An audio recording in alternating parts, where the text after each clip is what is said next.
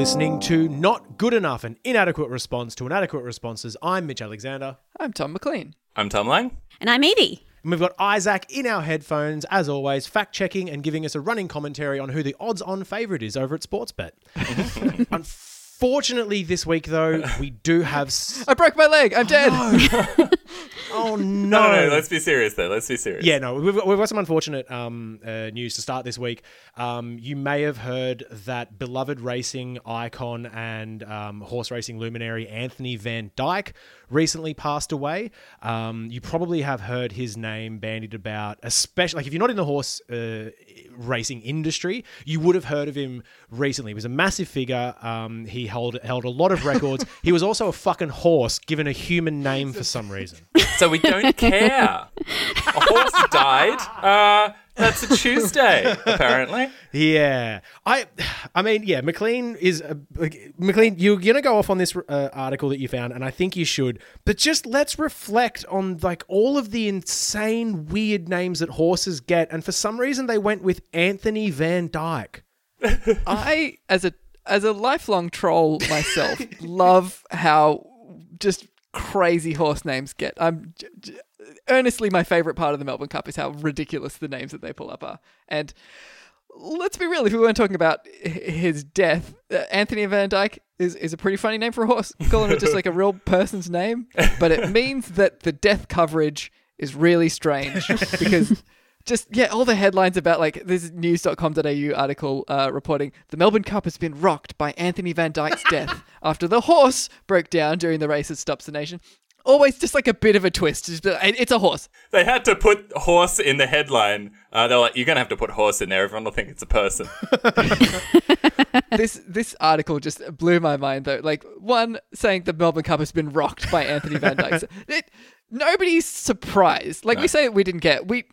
It's sad that a horse died, but it's ridiculous that people were surprised that a horse died because a horse dies every single year for the last decade except 2016. Like, come on. It's not a surprise. It's rocked, if you mean rocked in the sense of like to sleep like a baby. You know, like it's so predictable. Because what's the stat? A horse dies every 3 days in Australian racing? Yeah, it's like 100 and something horses a year. Yeah. It's not an unusual event. So many horses. Yeah. It evens out to one every 3 days. It's not like they've got a quota. Like they're not just picking horses. But we wouldn't be surprised. Let's not forget, guys, there was some real like stoic behaviour on this Tuesday as well. Let's not forget everyone who stayed at home and didn't go to the Melbourne Cup, who were usually there to dress up and meet all their friends and get really drunk and gacked.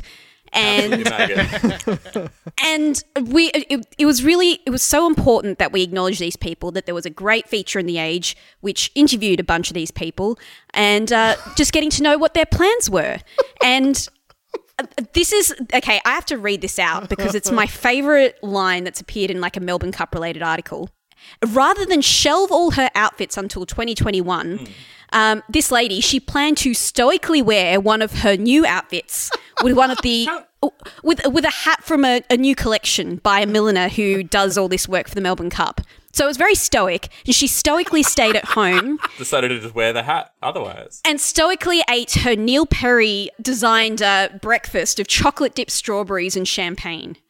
So, salute to her. What a fucking hero. And she went out to the country and she stoically killed her own horse. But how many outfits was she planning to wear? It's one day. It's a serious thing where they have like 3 different outfits that they change into, like when they go to the bird cage, when they see the horse. There's a funeral. When they do a vom on themselves. There's a funeral outfit for when they have to kill the horse. It's a fascinator with a veil over it. There's always a big line for the change rooms because they use the same curtain to mask the horse hallucination. We're really hammering this point. I also like that every single one of us thought of the same joke when you mentioned that she'd be shelving something for this year's racing day. God. Stoically remaining quiet, not thinking of that joke. And just the other great thing that one of these people said was like, it's great that the fashions on your front lawn has gone virtual. So I still had the creative outlet, but it's the social part of racing that I've been missing. Literally, go to the park. Yeah, Go to any Sad other park. loser. Go to the Get park. drunk in a pretty dress and get on a train and be obnoxious like any day. That's the lifestyles of the wealthy and the sort of high socialites, where they're like, "Hey, do you guys want to hang out this afternoon?" And just immediately getting roasted, being like, "Oh, I didn't realize it was the first Tuesday in November. Hang out this afternoon." Like, do you demand a blood sacrifice for your revelry to be complete? Well, this is the thing that I noticed. We were talking about it in one of our chats that we're in, but all of these articles coming up about like, oh, how many friends will survive and what friendships that were forged through lockdown won't be here at the end of it, and blah blah blah. And it's like, that's just gig friends. Like, people don't like. There's a difference between the friends that you actually have and then just the people that you see at the metal Work gig or the sports event that you only see there, and you like them and you hang out with them there, but you would never fucking hang out with them outside of that event. These rich people are telling on themselves that's the only fucking friendships that they have. They've never had a job. Yeah, exactly. Imagine the only friends that you have are the ones that you snort a line with in the toilets of the Melbourne The Cup. competition between friends in that instance. Couldn't handle it. If you're feeling like we're being a little bit insensitive about the death of this poor horse, then consider that the news.com.au article that is about the death of Anthony Van Dyke closes with this somber line. A Twilight Payment was a big mover in the betting market, shortening from $41 to $21 before settling at $26, making those who backed him extremely happy. It doesn't even say, like, backed him extremely happy, R.I.P. Anthony Van Dyke. The article's about that. No, it just closes on the odds. Good news still. All the other horses.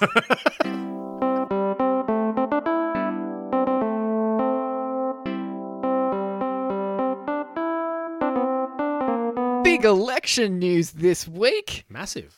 Gosh, we were all sitting here just like madly refreshing the results pages as everything slowly trickled in because it's all done postal now, and so it takes forever to count. But the news is in, and the news is great. The Victorian local government election results are mostly in, and there has been a landslide. Yeah, it's been Hell yeah. It's been really fucking cool. And I mean, I'm going to admit that I haven't actually been keeping up with Victorian local council elections before now. But turns out that there were a fair few libertarian and right-wing councillors sitting in councils all over Melbourne, which is sort of weird. And this election, they've been absolutely fucking booted. Greens have had a massive wins all over the board, to the point where Just the best result the Greens have ever had. yeah, in local council stuff, to the point like Yarra has now become the first majority Greens council in Victoria. There's 5 of them on the council, and 2. Isaac's telling me it's in Australia, the first majority Greens council in Australia. Because if it's the first one in Victoria, we're already the greenest place. Actually, that's probably a good point. Yeah, it wasn't happening in fucking WA, was it? It's like the biggest kangaroo in the southern hemisphere. Well, it's probably the world. And importantly, we held on to green seats as well. Yeah, that was the thing. So like we've had Nothing rolled over. Like, but not only like, you know, the Greens, we know them, we love them. You've seen them, you've heard about this, but there are now 5 openly socialist members of local councils across Melbourne voted in. That to me is the most heartening thing, because it wasn't the old sort of like, oh, these watermelons, green on the outside, red on the inside. These were people that's like socialism. I am a socialist, and local council elections are like, okay, let's have a go. I do love a good socialist, because the Greens are always like, oh, we can appeal to everyone. We're a bit fluffy. Koalas and trees and stuff. The socialists are always like, it's fucking politics. Vote for us or people will die. It won't be us because the system's broken. They always have black and white posters. They're like, I'm very serious about this. Good on them. Yeah. They're not stuffing about. That is just sort of just playing to a general stereotype rather than a sort of reality. I know. Some pretty hardcore Greens, and I know some socialists who are like, I'm more about communities. But it's still like, if you vote for the socialists, you're voting for a socialist, and you know you're voting for socialists. And I think that's cool. Kath Larkin, who was running for Lord Mayor in Melbourne City, she had a guy who had an ACAB shirt on her poster, which I really respect. I love to see that. Put an ACAB in the campaign materials, just right on the card. Did she win? It's the moving. No, she didn't. But it's important that people do run, because depending on where they land, they get money for next year. So for the next election, they get funding And representation So matters. Get that It's guy a always hoodie important. next time. Yeah. So your vote is not wasted in that way. And I do like, as you were saying, like it's really good to see people who are open socialists running for local elections, because it's that moving of the Overton window where like, you know, people aren't like, you know, liberals are always afraid of being seen as socialist by the right wing. But finally we have people who are like, so what? They get votes. I, for one, can't wait for the ACAB party. It was interesting. I was on Anthony Janot's soon-to-be-released podcast. I don't know when it's coming out, but we will link it when it does, where I was talking with him and someone from the UK Greens. She was like a young Greens member, and then she ran for local council 2018. And talking to her about it, it was fascinating when she sort of said that what seems to happen in local council elections is that people get much more extreme and honest with their votes. So federally, we see it here. Like, people are just like, ooh, I'm worried about the Liberal Party getting in. I'm going to vote Labor and I can't really risk it. And they control things. And then you go down to the state level and the Greens pick up a few more seats because it's like, yeah, I can see the Greens doing some good and maybe I'll dabble with some left-wing politics. And then you get to local elections and it's just full bore fucking like, socialism, fucking yeah. And on the other side, it's just libertarians like, no fucking, everything's for sale. Let's go. Woo. And people just... The fish and chip shop party. Yeah, exactly. Because people are just like, well, it's local council elections. It doesn't really matter. And so, and this line, you know, for better or worse, local elections do matter. But I think this is a better representation of the electorate. We know, we say all the fucking time, at least 70% of Australians want action on climate change, meaningful action on climate change. And we don't see that federally. And I think it's because politics in this country and the media in this country have made us think that we only have the two options and anything else is going to be too dangerous. Local council, as soon as the gloves are off and there's no risk, people are just like, yeah, fuck them. Yeah, I'm voting Greens. Yeah, I'm voting Socialist. Of course I am. I also think it is people starting to pay attention to the power of local councils in ability to affect changes around them. So it's seeing the kind of things like developers getting into local council and fucking it all up for public infrastructure, public architecture, and, you know, new apartments coming up without, like, you know, a bad infrastructure and bad placement. And they're like, how can I change this? How is this possible? Of course, it's getting into local council. And you can see it in the increase in Greens' participation in local council too. Like, people are starting to take that very seriously. And to give some context to people who don't normally pay attention to local council elections, generally when you receive your ballot in Victoria, if you're doing mail-in voting, you also get a brochure which describes each candidate, like it has a statement from each candidate. No mention necessarily of the parties, just what their platform is. And which is like, you know, you have to sort of take the initiative to research to see who these candidates are.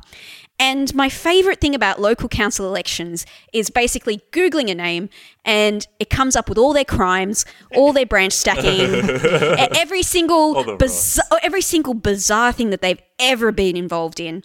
One of the local candidates in my electorate, in my ward, he got into trouble at the last election because he was harassing the children of one of the other candidates. Like, oh God. And Darren Lyons, who ran in Ballarat, he ran like a Perez Hilton ripoff blog in the 2000s. Like, who are these people? It's great.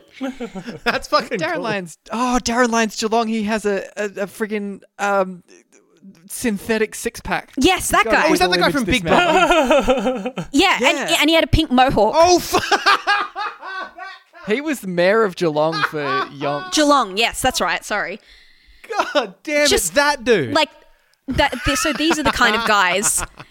These are the kind of cranks that you're used to in local government. But now it seems like it's like the tide is turning where we're like, okay, maybe we don't really want cranks. Maybe we want like people who are actually interested in doing local government. But you still have to have an element of crazy to be involved in local government. And I respect that. That's I think why the Labor Party, because there's a lot of Labor candidates, but they're very rarely actually endorsed by Labor. And I think it's because a lot of the Labor candidates that sit up are like pretty cooked units across the board. So they're just like, I'm the Labor candidate. And you look up the Labor site and they're like, I mean, he's a Labor member.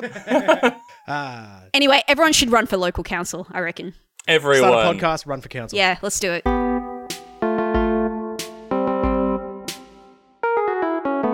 In a nice little bit of news, Victoria is building a big battery. how big, you ask? Oh, yeah. Turns out this is going to be the biggest battery in the southern hemisphere. Suck shit, Peru. We did it. Yeah. Peru. Yet again. That's the how big you ask? 300 megawatts. That's the answer. Okay, that's a much more specific. Yep, that's pretty big.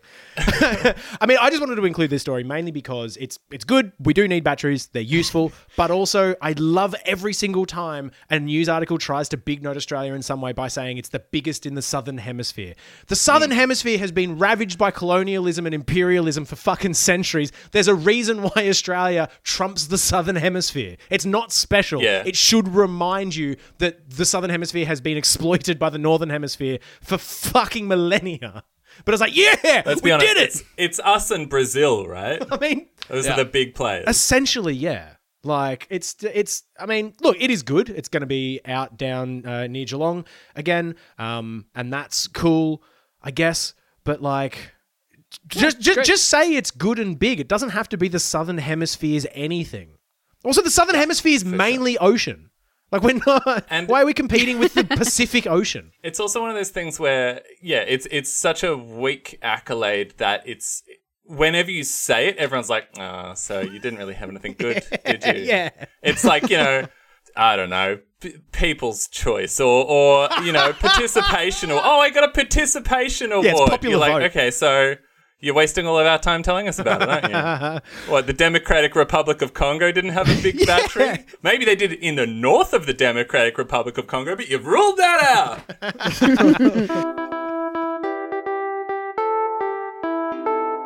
Good news, everyone. Adani's gone. We don't have to worry about Adani anymore. The Stop Adani Yay. campaign has won. Hell yeah. Adani has been stopped. And now it's the Stop Bravis campaign, because the way to stop them is Adani has rebranded. Rebravist. Rebravist. They've rebravist. Yeah, the coal mine's still there. Nothing has changed, but they've spent a lot of money, presumably. wait. I don't know about coal mine. Resources mine. Yeah, that's true. It's no longer coal. Adani is now Bravis. Coal is now resources. And neither Natural of them fuel. have any problems. This really pisses me off. Actually, no, we should talk about how dumb the name is first. Okay. Adani rebranded to Bravis, which sounds like a big, strong name. Bravis, probably Latin for brave. Courage. Turns out a quick Google search that literally everyone else did, except for the people Adani hired to make the name change for them, found out that it's essentially Latin for shit cunt. Like, it's a crooked mercenary, it's an untrustworthy individual, it's a craven, malicious, bad faith actor. And Adani was just mercenary. like, yeah, and Adani were like, how can we rebrand our tarnished image to get back in the good graces of everyone? I know. We'll hire an absolute dog shit marketing company that doesn't do the bare minimum. We did more than this marketing company. If you've ever gone to our Twitter, our banner has this facetious little podcasters et solidaritas, because we started this and we were like, haha, everyone should have a podcast. Hell yeah, let's have a motto for it. And we Googled what that would be in Latin, and it was shit. And so we were just like, well, let's just make Yeah, up a it didn't Latin sound good. sounding word, and it's heaps better. Latin didn't even have a word for podcast. It was fucking ridiculous. So we had to make it up. And and it's worked out better for us than Adani, the multi-billion-dollar fucking coal mining company. I really like that sentence. It's worked out better than Adani, the multi-billion. Oh, no, that sounds like things are going good for them, actually. Morally. It is our most Hogwarts-esque bit that we do. Just having a Latin motto for our podcast. We don't send out podcasts via owls, so there's not a lot of competition for our most Hogwarts bit. One thing that we should point out as well, this is not even the first time that this has happened in Australia, that someone has had to rebrand because they have such a bad reputation in Australia.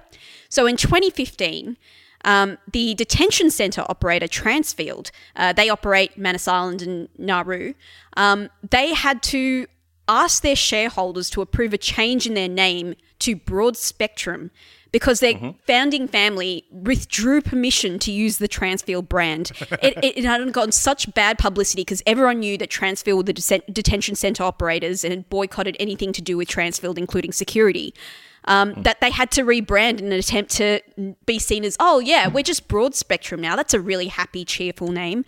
Yeah, we're still running gulags overseas. The name to me sounds like someone like accidentally left in like the mind map and they sent that off to the designers. And so it was like, we want to be a broad spectrum company that covers a lot of bunch of stuff, but the broad spectrum was underlined. And so someone was just like, oh, well, that's the name then, isn't it? Like it's deliberately it's deliberately hiding what they do. And companies do this all the fucking time. And Bravus is exactly the same. You know what the word broad spectrum makes me think of is antibiotics and pesticide. Like, that's Very what wholesome. that name is most associated with. Scientific. Is broad spectrum antibiotics. Yeah, man, same. Poisons, I'm just if you will. imagining like electrical signals and stuff. Yeah. But I don't know. I don't have a problem with the name broad spectrum. Yeah, no, me neither. I me think neither. It's drawing a bit of a long bow to be like, and they named it broad spectrum, which is Latin for fuck. But this really pisses me off, because this is the kind of thing that happens way too much. Is you get some shitty company like Adani, which destroys their own reputation because they're doing a horrible thing. They're trying to kill us all and rip us off in the process. And everyone goes, oh, hey, Adani, everybody hates you. Nobody wants to invest in you. You can't even get a decent marketing company. You can only hire grifters who also hate you but want your money. How can you redeem yourselves? Should you maybe stop trying to kill the world? No. Let's just change the name. Let's just do some marketing smoke and mirrors. And I kind of want to pull back and go big picture, as I like to do, because this is... All right, this is the entire problem with everything. Is it's Let's lay it out, Lane. Going big. gonna go out on a limb. This is the whole problem with everything. Yep, is it's all marketing now. Everything is marketing. Like, Australia is run by this fucking marketing guy, and the solution to everything is not, oh, people don't like this thing. Oh, this thing is bad. Let's not change the thing. Let's not do something different. Let's figure out how to market it to them. Or let's change the name so it seems nicer. Instead of, oh, what people hate the Melbourne Cup because you're killing horses. Well, let's just change the word killing horses to ethical high-speed horse euthanasia. Or and we're trying to fix this world, and most people are out here wanting to live in a better world, really want to make things better. But the solution we're presented with often is, oh, you just have to make the right choices. You just have to buy smart, be ethical, make the right decisions. But that's a terrible suggestion, because working specifically against that urge is the whole marketing industry. They don't want you to be able to make informed decisions. Yeah. They want to confuse you. They want to play this little shell game. So you go, oh, how can I be good for the world? Let's buy my Oatly oat milk. It's vegan. It's not hurting cows. It's nice. It's a little company, Oatly. No, they're now owned by Blackstone Investment, who fund the Republicans and oil and shit like that. But they wouldn't tell you that, because they've kept your brown paper packaging. You know, Mrs. Max Pies is probably owned by, Wait. I don't know, BHP, nuclear weapons. What happened to Mrs. Mac? Corporation. What did they do to Mrs. Mac? I don't know. That's a bad example. Mrs. Mac may or may They not. bagged and tagged her 20 years ago. She's dead. This marketing, talking about marketing, this might be a good point to bring up that in conjunction with announcing the new name, they also announced, Adani, formerly Adani, now Bravus, also announced that they are the new jumper sponsors for the North Queensland Cowboys, the beloved rugby league team for Queensland. So you may remember from Jock Corner last week how I talked about how players feel restricted in their ability to talk about jumper sponsors, ground sponsors, who the head of their sport chooses to take money from. This is a classic example of where politics comes into sports. And when people say, don't talk about politics, let's just play sport, that can't happen when you're taking money from people who are destroying the planet, like Bravus. And the unanimous response when the North Queensland Cowboys posted this new jumper with Bravus literally on their sleeve was, what the fuck are you doing? We don't want this. It's reputation laundering. Exactly. Nobody wanted this. And it's that whole thing of holding community things hostage by saying, we're giving you money. Well, you know, we're doing this great thing by supporting a beloved team. And if you don't like us being there, well, I guess we'll just take our money away. So Evie, I've got a like genuine question because I do not follow the like ins and outs of sports and whatnot. But what are likely to be the repercussions of like for an individual player or everyone on the team if they were to like run out onto the field with like masking tape over that logo? Like if a player actually took a stand like that, what happens? Or I honestly don't know. I've never seen that particular sort of stance in sports before. I know, like I spoke last week about Joe Danaher. Cowards. I guess so. I think it's more just they haven't thought about like what they could do. because that'd be the most forbidden thing, would be pushing back against your sponsor. Yeah, so like Joe Danaher is speaking out about, you know, Rio Tinto and BHP involvement in the AFL started that conversation, and players can start that conversation. A great thing would be players saying, no, we don't want to go out with this jersey. Unfortunately, they are in Queensland, which does have like, you know, quite a bit of FIFO and local employment in I fucking mining love it. industry. That being said, I think there is a lot of pushback that could be utilised because people don't want to have to be held hostage by sponsors. And there are things now like Sleeping Giants Australia who push back against this kind of thing, not just you know, advertisements on programs like Sky, but also sponsors. You know what we do? You know what I just thought of? What we fucking do is we start a campaign to make sure the North Queensland Cowboys run out onto the field topless. All of them. Yeah, my big I'm sure we'd topless all like sweaty to see boys that. taking a stand against Cole. Let's I fucking would go. absolutely support this. Yeah, I knew you do, would. Yes.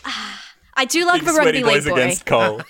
Yeah. Oily boys against Cole. The only oil I like is banana. What? Coconut? The banana's the brand. Coconut oil is the look. That's Let's banana grease code. up our boys and send them out there. Yeah, so I figured that considering the response to the North Queensland Cowboys, I do think that there is very much grounds for an actual boycott or at least pushing back. But I don't know how that Sweaty could, boycott. I don't know what form that would take, just simply because it hasn't happened in Australia before. But for something as important to protest as Adani, where people in Adani's home country in India are protesting their the mine going ahead in Australia. There's people in Goa who are like literally blocking the train tracks to where the coal will be delivered. If that level of protest is happening, I don't see why people can't protest in Queensland against them being a jumper sponsor. It seems like a relatively small thing on the scale of protests you could take. That's true. I want to finish off this segment by saying I have just looked it up, and Mrs. Max Pies does still appear to be a family-owned Australian food company. I can't find any dirt on them, so if you have some dirt on them, let us know. But She's probably a racist. But I'm gonna say they seem to be pretty above board, and they are not in with big oil. So good job, Mrs. Max. So, owner of Acid Stained Bathtub, Steve Bannon, this week decided to call for the beheading of Dr. Fauci, who is the chief medical officer in the US, and was promptly banned by Twitter and YouTube for saying these statements, as you would imagine. Not the best kind of statement to make from a white supremacist former advisor to the White House. But better late than never with the banning. Yeah, exactly. It's finally happened a day after the election, and better late than never. This is particularly interesting on a local plane because Australians simply love to interview Steve Bannon. We can't get enough Get of him it. on the show. Yeah, like let's just get him on as a guest on a podcast. That seems like a great idea. Friend of the show, Emailing Steve him, Evie. Bannon. We're Australian. Let's ask him to explain his views to people who might be on board with that. This happened a few times over the last few years. He came to Australia, and Sarah Ferguson on the ABC from Four Corners interviewed him, and at the time had vociferously defended her interview of him, saying it's our job to understand his point of view and to question him. And she very, very strenuously denied that deplatforming was the answer because they had to hear, repeating for the 100th time, both sides of the story. It's gross. I can't believe that we're in 2020 and the number of times we've had, people constantly telling the ABC both sides of the story doesn't mean that you platform a literal white supremacist, someone who's talking about the great replacement theory. And yet here we are. Yeah, like our job to understand is such a weak excuse for getting him on the show. Like, just you can email him privately until you understand, or you can talk to academics who study white supremacist stuff. There's so many people that you can talk to understand where white supremacists are coming from stuff all without the time. Get him on your fucking show. It's like you incessantly have people on the news talking about terrorism or sex crimes or horrible shit without getting on terrorists or sex criminals to get their side of the story. Like, you can understand something without having a terrible person on your show. And the flip side of it as well is they go like, it's our job to understand white supremacy, but it's like you never get Indigenous an people. anarchist on, or an Indigenous person, or a Socialist. homeless person, or any of these sort of other like groups that are really, really important to understand. That we need to understand, yeah. Yeah, you never get a literal communist on the ABC. Well, we understand communists already. They hate our freedoms. That's what's more is there. So this has They're come not up. wrong. This has come up as a discussion point at the moment in the discourse because people are drawing attention to the fact that while Steve Bannon is now finally banned from all these platforms, the ABC seems very ready and willing to give him a platform whenever he comes calling. The funny thing is that Sarah, in relitigating her decision to make this interview, Sarah Ferguson actually admitted that the ABC called him. They initiated the conversation to have that interview. So they don't even have to platform him. They chose to. And I mean, that's the thing. They we have to understand this like insane right-wing perspective, and that's why Australian media is just constantly getting on just this rotating stable of white supremacists. We've got like Steve Bannon, Milo Yiannopoulos, Lauren Southern, Blair Cottrell, Fraser Anning, Pauline Hanson was a regular contributor on Sky News. Like, I mean, obviously Sky News particularly is just a fascist outlet, but this is a really common thing in Australian media is getting white supremacists on. it's so as a common. thing of like, we need to know what they have to say. But this is the thing. It's so common and so well known that Lauren Southern actually moved here to do it, to have it as a career in Australia. Australia, what It's you just- need it's to the keep career in path. mind. Yeah, what you need to keep in mind is that Australia is the last bastion for these fucking people. When they get deplatformed and they start to lose influence all around Australia, they come to...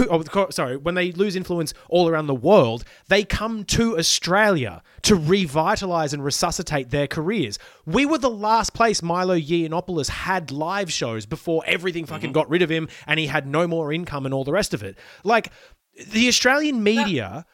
this week, last month, for the last fucking 3 decades, have explicitly helped white nationalists and white supremacists get back on their fucking feet. Milo Yiannopoulos is no longer a fucking person to think about anymore. Blair Cottrell, Fraser Anning, they're not in the discourse because they've been deplatformed. We don't need journalists coming up. It wasn't because constantly. we interviewed them. We don't need journalists coming up constantly saying, "Oh, why don't we just get them back to why don't we just air out their views and then we'll defeat them in the marketplace of ideas?" It doesn't fucking work. There's some really illuminating fucking tweets that came out from another journalist who is of the mind that we should just give these people a fucking megaphone. Catherine Murphy had this tweet. Journalism is about resisting a retreat to enclaves. It's about getting people out of them and debating ideas in civil and rational fashion. Yeah, why don't we debate? Steve Bannon, Milo Yiannopoulos, Lauren Southern, all of them are deliberately uncivil and irrational. That is their love a platform. debate. You cannot debate them. All they need is to get their ideas out there. If you choke their access, they cannot propagate their views.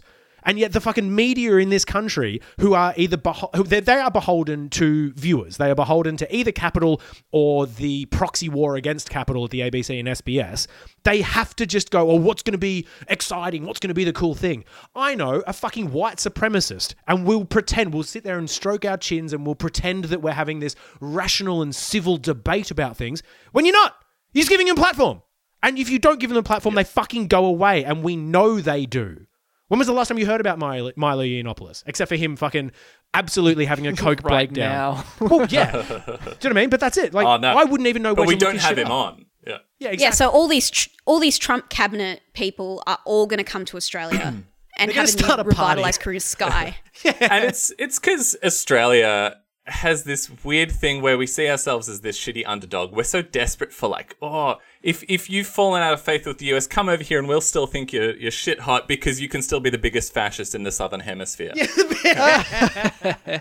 Although Bolsonaro is pretty big, but maybe he's dead. I haven't checked. And I just want to quickly mention the debate thing, because every time a journalist or anybody says, oh, but we can debate this, you know, we can defeat these bad ideas through debate, that doesn't work. It doesn't work. It has been showed time and time again that you can't like resolve these things with debates. It didn't work for creationism. It didn't work for climate change, because in both of those situations, you had a lot of bad faith actors, and with creationism, maybe not so bad faith. Maybe people honestly do believe things, but you have like these creationist kind of people up against like experts. You have these climate change deniers up against experts. A debate is a terrible way to pull out the truth, to show one side is better, because if you just rock up with a whole bunch of crazy bullshit, the other person can't rebut all of that effectively. If you're just a better speaker or more charming or have some good jokes or some funny ways of talking, or you just yell louder, you can defeat someone who's right in a debate. And also, it's rhetoric. The people who watch the debate, it's rhetoric. The people who watch the debate go, oh, I didn't know all of these, you know, climate denying talking points. It's given me some stuff to think about. They've won. That's what they wanted to achieve. It also legitimizes the point just by having the right. debate. We Absolutely. go, both of these sides must have merit. If somebody was like, hey, McLean, do you want to come on and debate whether computers are real or not? I'd be like, no, that's a stupid idea. Like, obviously everyone knows it. Jim Malo, who we had on the show a little while ago, who's really great, had a really good Twitter rant about it. He said, white journalists need to shut the fuck up about why they think it's okay to hand a megaphone to a fucking Nazi and ask literally any person of color how it feels to watch them weigh up the merits of debating someone who thinks they're subhuman. Yes, this is the main point of it all. Like, I am so sick to death of constantly like this, having this argument with journalists. They know, and they've been told so many times this specific point. It's like, how do you think anyone who's not white feels about this debate being had? And so they know now, at this point, they just don't care. Yeah, They're just looking for content. there's nothing civil and rational about replacement theory or phrenology. It is an absolutely absurd foundation to start your argument from. And I think these journalists should feel fucking shameful. They should feel ashamed of themselves, and they should sleep poorly at night knowing that they bothered to try to think of a reasonable excuse to have someone like fucking Steve Bannon on their platform. It's disgusting behavior. It's absolutely not something to equivocate. It is fucked behavior. If you have a debate about white supremacy, you are saying white supremacy is up for debate. Maybe it's good. Like, by definition, you're saying it's up for debate. It's not. It's wrong. Locally speaking, this leads to things like Annabelle Crabb doing segments with Scott Morrison for the kitchen cabinet. You can know, like happy puff little pieces where no one ever gets questioned. No one ever gets any really hard sort of points put in front of them. But, you know, it's just a little bit of fluff. Oh, well, we need to know who he is as a man, though, Evie. I'll tell you who he is as a man. He is condemned repeatedly by the United Nations for violation of human rights. I don't really give a shit whether he's nice. Yeah. Sounds like he's bad. I think that speaks to the erosion as well of like the small things that we allow and that we continue to have debates about. Should we have debates about, you know, asylum seekers in detention? Should we have debates about what the UN condemning us? It gets us to a point where it's like, should we have a debate about Steve Bannon and his white replacement theory and the fact that he is literally going to countries all around the world and helping fascist dictators get elected through democracy? Should we talk about that? It starts at the small level of shit. It starts when we've seen it with the American election now. All of a sudden, now right-wing news outlets are going like, oh, this Trump, I hope he acts civilly. We should hold him to account. So where the fuck were you 4 years ago?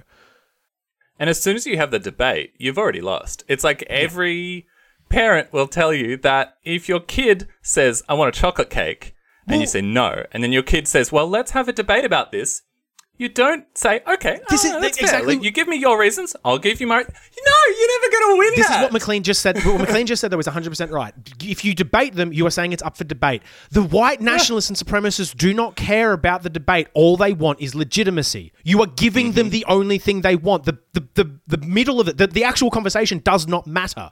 All they are after is that veneer of acceptability of their views. Every single one of the journalists that has platformed him is a piece of shit. The job of the white supremacist who's getting on television there is not to convince that audience that white supremacy is good. Their goal is to convince the audience that white supremacy is up for debate. It's that it's an option, yeah. As the debater, as the journo who's putting them on, you are supporting that to the maximum extent of your ability. Good. Sorted. And if you have any counter arguments to that, shut it. Not listening. Not up to debate. Luckily, though, we have an extremely strong and robust opposition party ready to stamp down horrible, dehumanizing, and oppressive policy wherever it rears its ugly head. Anthony Albanese, friend of the pod, local hero to all of us here at Not Good Enough, has come out again and just in leaps and bounds shown himself to be the strident, forward-thinking, progressive leader of the opposition that the country has needed since Kevin Rudd lost the election to Tony Abbott. He did an interview recently with the New Daily where they asked him some pretty softball questions about things that, like, they asked him questions that are very much that underarm, like, here you go, here's your opportunity for a soundbite, and giving him the opportunity We're going to miss. He fucked it. to take a stand. And he turned away. It was one of those things where he was looking at like some other people playing a different sport and the ball like bounced off of his head and he turned around and was like, whoa! Yep. The T-ball came at him too fast. Just a really accurate description of my entire primary school sports career. But now guess who's got a podcast? Yeah, you weren't playing that at a national level, McLean. Anthony Albanese was asked by the New Daily about the job seeker welfare payments and how they need to be higher and why the Labor Party haven't given a hard figure to what they want it to be. If you've listened to the pod before, pretty much every episode, we rant about the fact that the Labor Party will come out and say, welfare payments, they need to be higher. And people go, what should they be? And they go, yes, higher. I was like, yes, but what number do you want them to be? And they go, exactly, it should be higher than what it is. Or will you even stand by that and fight them on it, kind of Exactly. And so the New Daily asked Anthony Albanese, why aren't you giving us a hard figure? And he said that they want to give the Liberal Party space to lock in a long-term increase. The quote is, on a range of policy issues, us announcing something that we can't implement before the election doesn't advance the change. When asked why, he gave a blunt answer. Because we want it to happen. Coming out with a rate might make people feel good, but we want the government to actually move on this, so we've tried to give them the space to do so. So believe this. Anthony Albanese just texted Scott Morrison and is like, "Are you in the mental capacity and space to receive news like a new start increase?" You're the opposition leader! I am losing my fucking mind over this. Yeah. Every fucking week, I'm just begging this chinless simp to just take one principled stand on one fucking thing. How hard could it be? He did take a principled stand this week, actually. I'll have you know. He sent a very strongly worded letter to Scott Morrison telling him to decide whether to congratulate Joe Biden. What does it mean to give and the to government... to condemn Donald Trump? Yeah, like really great moves there. It's really good to see our opposition leader taking a stand on the things that matter, like whether we have like a new US president or not. Like what the fuck? What does it mean to give the government space? Can someone tell me, just let the most fair and charitable response we can give. What could the opposition party actually mean by saying they want to give the government space to get something through? Mitch. When you're in a fight with someone, you know when you're in a fight with someone and you have them like backed into a corner, classically the weakest possible position for you to be in, oh no, I've got them backed into a corner. Let them have some space so that you can keep fighting, mate. You don't want your opponent backed into a corner. That's terrible. You got to let them tire themselves out by punching you. Like, it's ridiculous because if you compare this to any effective opposition on anything, like give the Liberal Party their due. They are a very effective opposition because they do not let up on anything at any point. Right. The Labor Party says, we're going to have sandwiches for lunch. The Liberal Party says, that is communism and we will bloody just, we're going to burn this We're country going to cut down. the ABC over this. You just fucking wait. Yeah. Like, they don't give them an inch. And it's effective. They keep fucking winning government and getting all these horrible things done. They're doing bad stuff, but they are an effective opposition. And the Labor gets in government and they go, I guess we don't really believe in anything. And the things that we do believe in, we don't believe in that much. You know what? We kind of hope you'll do the right thing. Let's just... It's The Secret. They're trying to do The Secret. They're trying to put good energy out into the universe, hope for stuff. Anthony Albanese probably has a vision board somewhere with all the policies he wants. And he's hoping that will just emerge from the opposition. I really reckon if a picture of Anthony Albanese's vision board with policies on it leaked, he would disavow that immediately. So No. We didn't mean any of that. There's just like a photo of a poor person smiling. That's not a commitment, though. We're not in government. We're going to let you make the choices. We've got some thoughts, but we'll keep them to ourselves. Just sending a personal letter to Scott. I'm sorry, man. I forgot I wasn't the government, and we never will be. I'm sorry. Yeah, he's also like, there was an excerpt from that article saying, like, he said it was another example where Labor was, quote, not going to be the government. No shit. Like, not with this fucking attitude. I just, this article, like, untethered That's an me admission, from reality. Anyone who has listened to maybe the last 10 episodes knows that I have just very, very strong feelings about Anthony Albanese.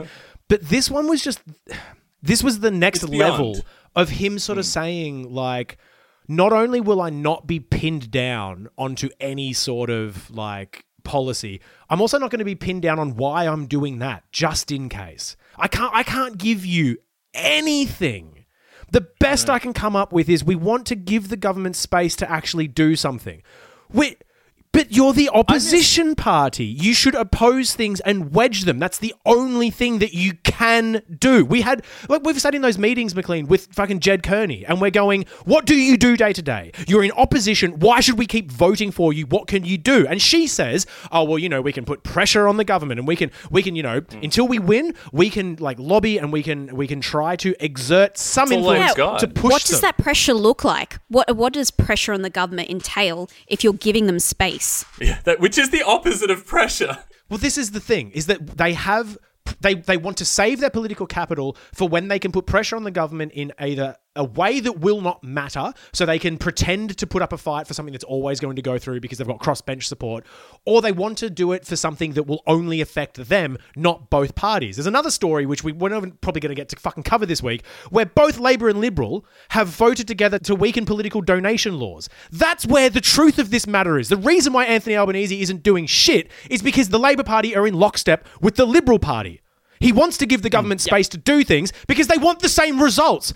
Anthony Albanese is just locked into this horrible position where he has to pretend he doesn't want to pretend that they have to get the right result. He has to pretend to not want the right result. And it's clearly doing his fucking head in, and it's doing my head in as well. I am folding inside out watching this man just not take any stand whatsoever. It is mind-blowing. It really makes you miss the days of, like, the virile political strongmen like Bill Shorten. Australia's Bernie Sanders, Bill Shorten. Right? I feel like at this point, I honestly forget Anthony Albanese is a political actor at all, let alone the leader of the opposition. Yeah. We see more from Kevin Rudd at the moment. We see more from Joel Fitzgibbon. Right? Yeah. Like, Anthony Albanese won't even back massively political things like Murdoch is bad. But see, like, when Australia has its, like, national pastime of rolling political leaders, I can't think of anyone who could possibly replace Albanese, though. Like, there's no one in the Labor Party. No one more spineless. Yeah. Is this like a riddle where you're like, you can't think of no one? How do you fill a hole? Yeah. How do you backstab something that's not actually there? It's got no spine. I think that you've really hit it though with this. They agree on the same things. Like the reason that Mr. Albanese, why won't you give a hard answer of like how much job seeker should be? And Albanese's like, oh, well, I want to give the government space. And we're sitting here on the podcast being like, what does that mean? What does that mean to give the government space in the opposition? And the answer is, of course it doesn't mean anything because that's not the real answer. It says, oh, he gave this blunt answer because we want it to happen. That's not the blunt answer. The blunt answer is because Serena Russo is a major donor of the Labour Party as well. Yeah. We don't have an opposition party. That's the straight answer to it. We just have two government parties. Well, I mean, if you ask, members of the Labour Party, we do have an opposition party. They're the Greens, and they're the major threat to our duo major party. Like the osmosis has happened between the two, like the main political party, and they've just broken off into two L-word parties. Yeah, and they're fighting against the Greens. It's like where Shell has their renewable energy department. They're not working in opposition to the oil department. They're there to kind of justify the oil department. If Shell actually believed in renewable energy, they wouldn't be fighting against it that hard. The actual opposition to Shell is, your scrappy little Extinction Rebellion-y, chaining themselves to Adani train tracks, small towns building wind power kind of situation. Well, what a depressing note to end on. Well, we can always end it with the National Day of Thanks. Hey. Yeah. Like, this is a new thing that someone has decided that Australia has now, is a National Day of Thanks. We didn't have one. Now we have one. I don't know where this came from. Where do holidays come from? I'll tell you where they fucking come from. They come from a corporate bloody deal between News Corp, Woolworths, and the government. Because they've said, we've got a new thing to do on Australia Day. You know Australia Day? The thing vast sectors of the population vehemently despise. The thing that has become a political football. We're going to add some more stuff on that. It's a day of thanks. Yeah, you can't. It's where we can give just like a really meaningless, hollow gesture to nurses and firefighters and stuff, instead of paying them more, or instead of following up any of the recommendations of the Royal Commission, or, instead of having decent coronavirus anythings, we're going to do a day of thanks in much the same way that Britain had their clap for the NHS, which was hollow and meaningless and actively despised by healthcare workers. We're having a day of thanks on Australia Day, and this is kind of a run by Woolworths and News Corp. Great. And it's hilarious because, there's so much here. I love it. It's like a little Kinder Surprise where on the outside I'm like, this is trash. And on the inside, you're like, wow, there's more trash in here. They've packed it so tightly. I'm choking on this trash. Because it means that all of the News Corp papers are running these hilarious stories that they've pretended have come from elsewhere. Like, this is in the Daily Telegraph. PM announces National Day of Thanks for pandemic heroes. What? A National Day of Thanks will be held next year? This is a thing that someone sent us. This is a news story we're just hearing about for the first time. No, they invented it. News Corp came up with this. We got a letter from Exclusive. N Corp telling us about this amazing... So it's literally a co-sponsored holiday to thank the carers. Yeah. I will say that Scott Morrison did miss out on a trick here, because when the UK does this kind of stuff, they love alliteration for some reason. So it's like they wanted a campaign for the Big Ben to bong for Brexit. And fuck British people! My God. Fucking goddamn it! It's the weirdest country. Motherfucker. And so for the NHS one, they wanted to clap for the carers. So like, where's bloody really nonsense, missed the lot of out them. on the branding here? And then you get to the bottom of these News Corp puff pieces, and you're like, okay, this is just a puff piece. But then it's like, oh no, actually, here's an entry form. Oh, okay, it's run by News Corp. Oh, it's the News Corp terms and conditions, where you can enter like your nominee for a person you'd like to thank, and their name and email and postcode and contact, and then you have a look at the terms of conditions. There's 45 of them. Oh, you can go in the nominee to win a $200 Woolworths supermarket gift card. Okay, that's pretty generous. Oh, Woolworths is giving out less than $10,000 of prizes in total. Jesus Christ, that's a small amount of money for an Australia-wide competition. Okay, whatever, moving on. Oh, okay, News Corp can now use your information that you've given them for advertising and passing on to every... Oh, and of course, the all of the contact details of the person you've just sent in is now... also the property of News Corp. This sounds like they just figured out a really good way to get everyone's fucking contact information while doing some advertisements for Woolworths. Nah, man. Fucking Scott Thanks. Morrison has declared that Australia Day 2021 will be a national day of subscribe to the News Corp newsletter. Right? I have a prediction to make for the National Day of Thanks next year. For anyone who gets nominated, horse will die. there's definitely going to be a special range of Ooshis. Oh my god. Little Anzac Ooshis and little Yeah, there's going to be like a nurse Little Twiggy Ooshie. Forest Ooshie. There's going to be a little Ooshie of that guy without a shirt but the Australian flag cape with that horrible snarl on his face. He's about to punch someone from the Cronulla riots. It'll be a little Ooshie of that guy. Little coronavirus Ushi. Little stressful. But A little pokey machine Ooshie from Woolworths. And it's just like this year. Hey, remember that time before the coronavirus pandemic when some farmer was talking about how the Ooshis brought in personal pain, that people weren't buying it to raise money for water to be transported to his farm, and then he killed an Ooshie on live TV. Oh yeah, he cut it up with scissors. Yeah, it was so funny. So now he's going to cut up a nurse Ooshie on live TV. That guy was legit good. And I feel a little bit bad for bringing this whole thing up because I think it is just like a tactical missile to piss off It's the left. so cynical. Because everyone is obviously right now being like, Woolworths, what the fuck? Like, Woolworths has decided now is the time. How can we endear ourselves to the population? You know what people friggin' love right now is Murdoch and Australia Day. Oh, and maybe coronavirus. What, you couldn't get asbestos in there as well?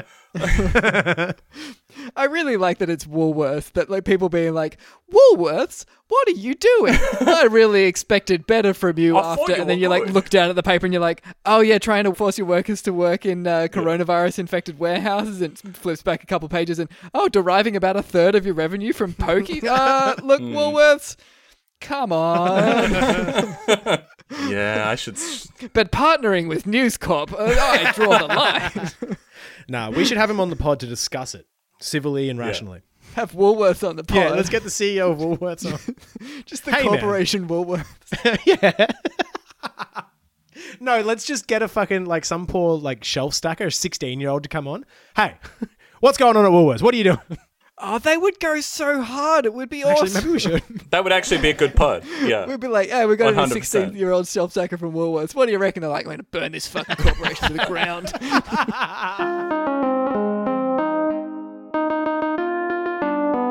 Industrial actions this week. The Canberra garbage truck drivers are on strike. Yeah. They were. It's great to hear it. We got tagged in for this news. This is cool. We talk about strikes enough that somebody was like, hey, not good pod. Have you noticed that the Canberra garbage truck drivers are striking? Nice. We have now, thank you. It was just a neat shout out to the garbage truck drivers who are striking for just better pay and conditions. We've sort of passed the point where people are striking to avoid working in coronavirus-infested workplaces, and now they just want better pay and better leave and that sort of thing. As they bloody So should. shout out and solidarity to the Canberra garbage truck drivers. If your job And, isn't good enough, go on strike. Yeah. And if you're a Canberra resident, here's an action this week. Call up your local government and say, this missed garbage truck collection was really inconvenient. So can you make sure that Suez, who's the contractors who employ the garbage truck workers for Canberra, pay their workers properly so that doesn't happen again? Put a little pressure on. Right. Can we nationalize garbage trucks already? Well, no, we can't nationalise the garbage collection service, Lang. That needs to go to a contractor, because what if the demand for garbage collection suddenly disappears? You need Right. that flexibility. Oh, dear. But just also, like, who in their right mind is going to fuck with the garbage truck drivers? Like, that's like going up against the nurses union. Don't bother. What the fuck are you doing? It's like the measure of how you can tell when people make fun of garbage truck drivers. It's like, that is a real dickhead because they're doing an essential service. It's also like really simple rule of thumb. Who's someone you don't want to mess with? Big, strong guy with a truck and access to garbage. Another shout out that I want to make just quick as well is Extinction Rebellion in Hobart. Clearly they listened to the pod, which is great, because when we did that story about people shouting at Scott Morrison, we said Scott Morrison should always be shouted at in public and he should be always feeling uncomfortable whenever he leaves one of his homes. And they did it. Extinction Rebellion went down to the people in Hobart went to where he was supposed to be giving a speech for the state Liberal Party caucus annual, who gives a shit. Anyway, they went in there and some legend glued herself to the door, glued just a single hand to the door. And the photo in The Guardian's amazing because it's just like 6 cops being like, oh, come on. And she's like, no, act now. And they're like, but come on. But ScoMo's got to give his speech. But yeah, so they about 20 of them shouted him down and made his life uncomfortable for a while, and that's good. So shout out to Extinction Rebellion for that. Yep, the Prime Minister should always be uncomfortable. I think that should just be in the Constitution. I don't even care if they're a good Prime Minister. A good Prime Minister should always be uncomfortable. Yeah, 100%. You only have to do it for 4 years and then you quit. If you wanted an easy job, don't do the Prime Ministering. A good Prime Minister shouldn't love his job. Yeah, they should be trying to fix shit. Yeah, Caesar. Oh, fucking... Nero, what are you doing? Yeah. Solidaritas et podcastus. We've got one last action, sort of / shout out thing, which is it is NAIDOC week this week. Usually they hold it in July, but it got pushed out to November because of COVID, and it's actually kind of magical because they basically it's this week. They basically predicted when lockdown would end almost exactly. It's very convenient. So NAIDOC week, effectively Black History Month in Australia. It's celebration of Indigenous arts and culture and achievements and stuff. So there's a lot of stuff going on. So the shout out is just like scope out NAIDOC week. Indigenous education in Australia is really, really bad for schools. I learned some bits of local trivia, but my own knowledge of it's terrible. So yeah, there's just all kinds of little events and stuff going on around. I would say that the first step is, if you don't know what land you live on, you should know that. Yeah. One good thing, one thing that I found some people doing, and it is that weird thing of like the pre-post fallacy of like things that are good also can look bad depending on like where we're at in progress. So this could seem condescending, but I also think it's a really good thing to do. And I think it's just very important to recognize where you live on whose land we are living, and we have built like the current nation as it stands. When you send mail, if for whatever reason you're sending mail, find out where it's going to, like the actual name of the place, the traditional name, and put that on the envelope as well. It takes you a bit of extra time. It is important to know where you are. So instead of just saying like, oh, I'm mailing something to Thornbury, also put in like, Thornbury, Kulin Nation. Like no one's going to get confused. Post office isn't going to get confused. Yeah, they know where it is. Get it there. But it's just important. We do live on Indigenous land that was never ceded. Right. I mean, yeah, that's the point. Is like, if you're saying like we live on Indigenous land, know the name of the land. Yeah. And the actual action is pay the rent. So you just go to paytherent.net.au and you give money directly to Indigenous communities. You don't need to go via the government, who then go via like a cashless welfare card or something terrible. Just go straight to them. Most effective way. It's great. Thanks for listening to another episode of Not Good Enough. If you want to get in touch with us, we're on all the socials at NotGoodPod, or you can email us notgoodpod@protonmail.com. We love to hear all your feedback and tips on current industrial actions that are going down, so we can give them a shout out and other. That's the whole list. Tell your friends that the podcast is great, and then they'll listen to it as well, and then they can tell you thanks for the recommendation, and it's this great cycle that you set up. Then you'll be better friends. Yeah, you can be like, oh, thanks for following my recommendation. I really appreciate being listened to. Yeah, let's get a beer. So do we. We're a podcast. Bye. Oh, that's the thing, is I can't believe we made it the whole fucking episode. Well, we didn't make that. We made that whole fucking segment, including Lang saying we're really labouring this point for a long time. And no one said flogging a dead... And nobody said beating a dead horse. Because we're better people than that. But I'm putting this bit after the episode. Damn it. Not Good Enough was recorded on the lands of the Wurundjeri people of the Kulin Nation. We pay our respect to their elders past and present, and we recognise that sovereignty was never ceded.